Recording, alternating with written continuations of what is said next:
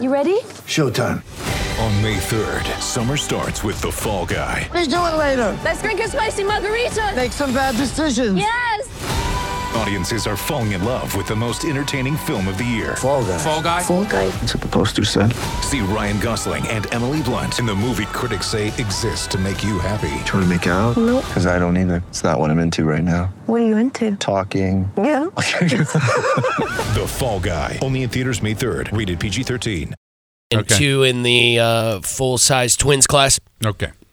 And we're still efforting the actual news piece that came out about Motocross of Nations, or Motocross the Nations, if you will, and see if we can find out more about that story. Somebody was fined, and I think the results were thrown out as well. We'll see. We'll try to get that news for you as the hour progresses, about 26 after the top of the hour. Cold. Again, keep the pets indoors. Keep an eye on them. They got to go out and do their business, but you know what? Encourage them to do it quickly before their little paws freeze. Make sure you get them inside where they can stay warm with you, okay? And I don't want to preach on that, but by God, you know what? That's our job. Take care of them, right? Okay. Tommy Hayden started the program off. Coming up, hour number 2, Todd Hammock and Trevor Stewart. Later on in this hour, Tristan Avery will be joining us. But next, from WHR Motorsports, Lee Collins joins us. Lee, how are you? I'm doing great. You're not just with WHR Motorsports, you own it. Yes, that's me. Tell us about WHR Motorsports. Oh, it was a company I started about 35 years ago, outdoor motocross track in the Northwest, and progressed to Arena Cross the next year, and that tour is still running out here in the Northwest, and then kind of progressed to short track, indoor short track, monster trucks, freestyle motocross, and now endurocross. Let's talk about Arena Cross if we can. Given the recent news that Feld would be opting out of Arena Cross forevermore, what were your thoughts when you heard that news? You know how it started with Mike Pace, and then of course Pace Motorsports, and then we had Buku Arena Cross. But I'm wondering, is this a natural evolution for Arena Cross? What's your take? I really don't know. It's some of these big corporate decisions. You don't know what they're thinking. I believe that Arena Cross is grassroots. It creates a great need for the riders in areas that do not want to go out and ride in the mud every week. Right. It's indoor barn racing, but a lot of the guys that do it, they embrace it. Nothing like the smell of that two-stroke smoke. The exhaust, Absolutely. baby. So, Lee, are you still involved in Arena Cross promotion of the series that you began, or is that moved into the hands-off arena for you? No, I'm still absolutely promoting it. I create most of the track designs, and my crew and I build them every week. Oh. Then does that mean that with the aforementioned vacuum, so to speak, created by Feld in their absence, has that opened any markets for you guys that you were potentially maybe not going to previously? Because I can tell you there's going to be a number of markets that really wish they had an Arena Cross event. Yeah, it's been kind of a double-edged sword. We did go after some new markets. Some of them weren't available because Feld has the rights to those buildings. Right. They have protection before and after with their other properties that they own with Monster Jam and some of the other stuff. So there is not any other motorsports that can kind of come in there and squeeze in an event. But a few of them became available, and we actively went after those, and we'll be adding a few to our schedule for 2020. There was a time when I did not agree with, and this is before I became a fight promoter. Okay, I did not agree with buildings and promoters signing an exclusive contract on those buildings. But I think after being a promoter, I think I see the advantage, Shirley, because you're able to develop a product for that building, come back time and time again. But there's a lot of what I call mid-carters, if you will, size of the city, size of the town, that can be regionalized and then put on a map, so it's affordable for you to go from town to town each week to be able to race and compete. Would you agree with that? Yeah, I would. And there are building managers that exclusivity isn't in their vocabulary. Yeah. They're in business to they're in business to be in business. Right. They're trying to make every dollar work for their community and their building. And I without any firsthand knowledge, have to think, if you're not going to put on a same or similar event, if they had good turnouts, I think building in an area want to have that type of event, which I would assume opens up renegotiation whenever a contract comes to its end. Well, if Tony were here, he would talk about Des Moines, obviously where Arena Cross used to start its season. He would talk about Des Moines and lament the fact that it no longer starts here, and the longer you wait in the season, the more you have interruptions, long-term interruptions, like boys and girls basketball championships, wrestling championships, that all do very well for the building and the community. But if you start early enough, you can get around a lot of that, because there are dead dates in November, December. So unless you're dealing with, Disney on Ice or whatever. But there's a lot of folks that do deal with Disney on Ice and put wood over it, the plastic down, then here comes the dirt. Where do you rent dirt, or do you have your own supply? Actually, it just depends on the venue that you're in. Mm-hmm. Some buildings have their dirt stockpiled outside, and you can, negotiate your dirt work right there, and they bring the dirt in for you. Sometimes we, in those cases, we try to co-op it with other events that are dirt events, like maybe a high school rodeo that's following up the next weekend. So we keep our budget down, but some of them are just you have to go to, just like you say, you got to come in, put plywood down, put the dirt down, and take it all back out. There's one building I will tell you I hated following the rodeo, okay, and that's Orleans Arena in Las Vegas, because man, the smell of the rodeo hangs on for quite some time. And and there's nothing. I think it went rodeo, Arena Cross, and then wrestling, amateur wrestling. And by God, those amateur wrestlers were like, they were hating it. They were hating because it was almost like two-stroke smoke and the good old back 40. Woo wee. Anyway, so do you ever get in situations like that? Oh well, I that is exactly what that dirt is being used for. Whether you're coming in right after bull riding or rodeo, then yeah. It's been out in the great outdoors. Right. Well, you're supposed to get out there and disc it and make it fresh. Life expectancy of dirt anymore, I think, is probably shortening. We're talking with Lee Collins, WHR Motorsports. Lee, when did the dream really start for you? How old were you? Boy, you're trying to date me, aren't you? No. I am. That would be 1986. 86. I was 26 years old. What was the tipping point for you? What made you think that, hey, I should be doing this? I want to get out and get after it and make a home for myself. What was the tipping point for you? I've been a two-wheel enthusiast my whole life, since I was a little kid, and grew up with my aunt and uncles riding motorcycles. Just the whole family thing, and I just really loved it. Had a passion for it. Raced and saw an opportunity.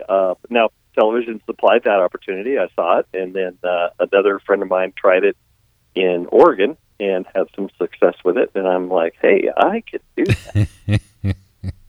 And it was a turnkey deal. It was I was very blessed to have it happen.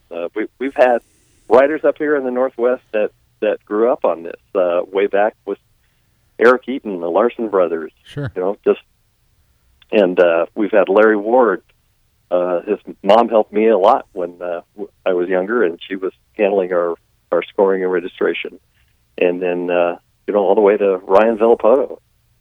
Now Carson Brown is from up here in the Northwest and raced our stuff just a couple of weeks ago. Now he's on doing the light Supercross. That's awesome, and just shows that your series is bringing high caliber riders to the forefront.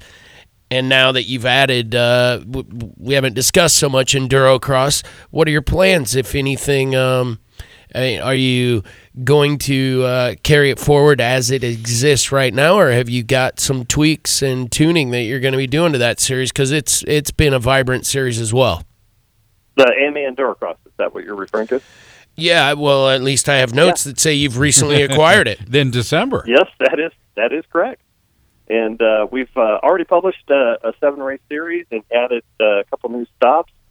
We're also pretty excited about building a brand new venue in Sturgis with the opening week at the Buffalo Chip with the opening week of the rally. Is that right? You're going to do an Endurocross to combine with what we know already to be, there's a TT, there's some flat track, there's a number of things happening. Yeah, and Mickey Diamond and Jeff Ward are right now building an outdoor motocross track on the same facility. Crazy. So they're really looking to the future to change from V-twin to not only be V-twin, but two-wheel enthusiasts. Try to bring in a younger demographic, bring in more people, and keep that community thriving during those routes. That's going to be that's going to complete the package really for the Sturgis Bike Week. I mean, it's becoming what we've always known Daytona to kind of be. You know, you're going to get your fix of everything two-wheel if you're there. It's a big party. Absolutely. Is what it is. And, you know, I think promoters, as promoters age, no matter the sport, forget, you know, that their younger demo, the ones that are going out and seeing the fights, going out and seeing the races, whatever the sport is, you got to work toward keeping those and then even picking up additional to help populate the arenas, put butts in seats, yeah? Yeah, I totally agree. And I may be too old for that. At 59 years old, I don't know if I can relate to these guys. You know what I mean?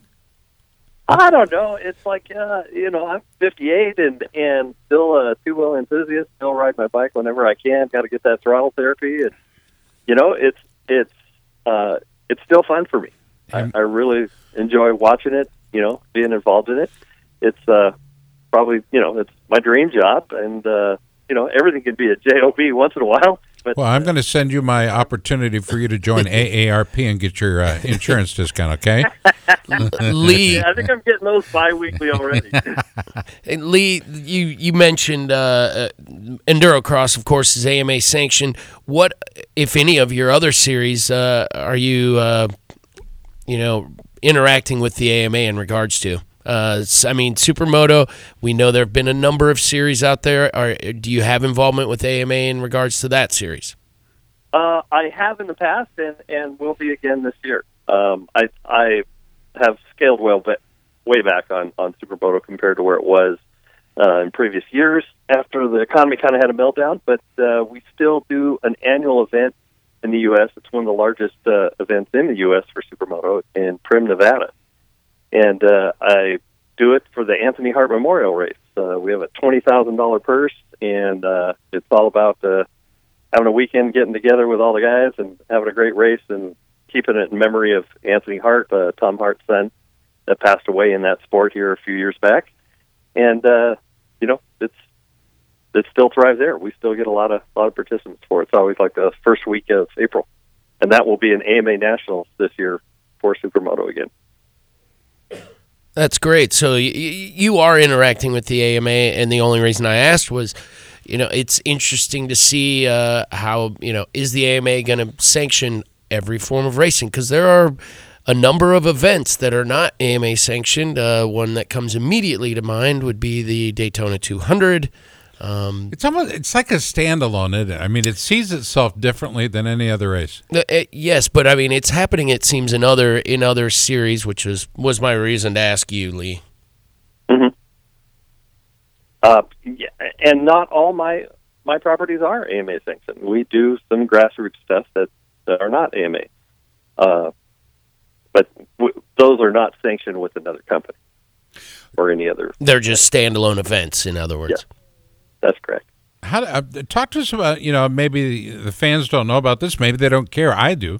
Insurance for events like that can be kind of costly. How do you mitigate the costs to keep it in line and so you don't have to go with an AMA-sanctioned event? Well, I think, honestly, for new promoters, that's got to be what is the toughest hurdle to get around. Sure. I've been in this business a long time, and we've tried to do our best without, any claims against us and everything that goes along with that. I know that the restrictions for new promoters has gotten a lot harder. We've done so many events over the years that it's and do so many different diverse events that we actually get a pretty good rate, and we haven't seen a huge spike in our insurance rate. But I know that new people coming along that would have that same dream, it would be a lot harder to come along to get that insurance. I'll relate something real quick. When I started in the fight promotion business, there was one company that wrote policies for fight promoters for a one-night event, number one. Number two, it had to be 12 or under total number of fights or matches, if you will, and anything below that. And it had a $2,000 deductible in order for it to be, in order for it to be affordable, okay? But my brother-in-law said, well, if they can write it there, why can't we write it here? It saved us like $500 a fight and 10 fights a year. You're starting to, talk about some money. Yeah, but a lot of these things too. There is a lot of different insurance companies, and it would just be which one is A+ rated. Mm-hmm.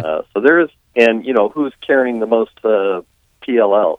So there's a lot of hidden things if you're not paying attention to some of the B-rated insurance markets out there. That you got to be kind of careful because you might not be as protected as you would hope you were. Up Against the Clock with Lee Collins, WHR Motorsports. Look for him online. Lee, next event, when is that for you? Actually, coming up this weekend. This weekend? Yeah, we're going to Astoria, Oregon. We have a 2-day arena cross there. Astoria, Oregon. I'm trying to think if I've been there. Jack, can I get a little more heat on this, please? Just a little more. Is that good? Okay. And I don't know. I've lost. There we go. Thank you, Jack. Anyway, well, look, Lee, we'll stay in touch with you. You do the same with us. Let us know what we can do to help you out and get the word out there about the programs and the promotions, the events, and the races, okay? Yeah, you bet. Like I said, most everything we're going to have coming up new for the AMA Endurocross will be on Endurocross.com and our Facebook page or Instagram page. Look forward to seeing everybody out there. Endurocross.com, part of the WHR Motorsports family. Lee Collins has been our guest on the big program. Appreciate the time, Lee. We're going to send you off to the pits, okay? All right, thanks, guys. There we go.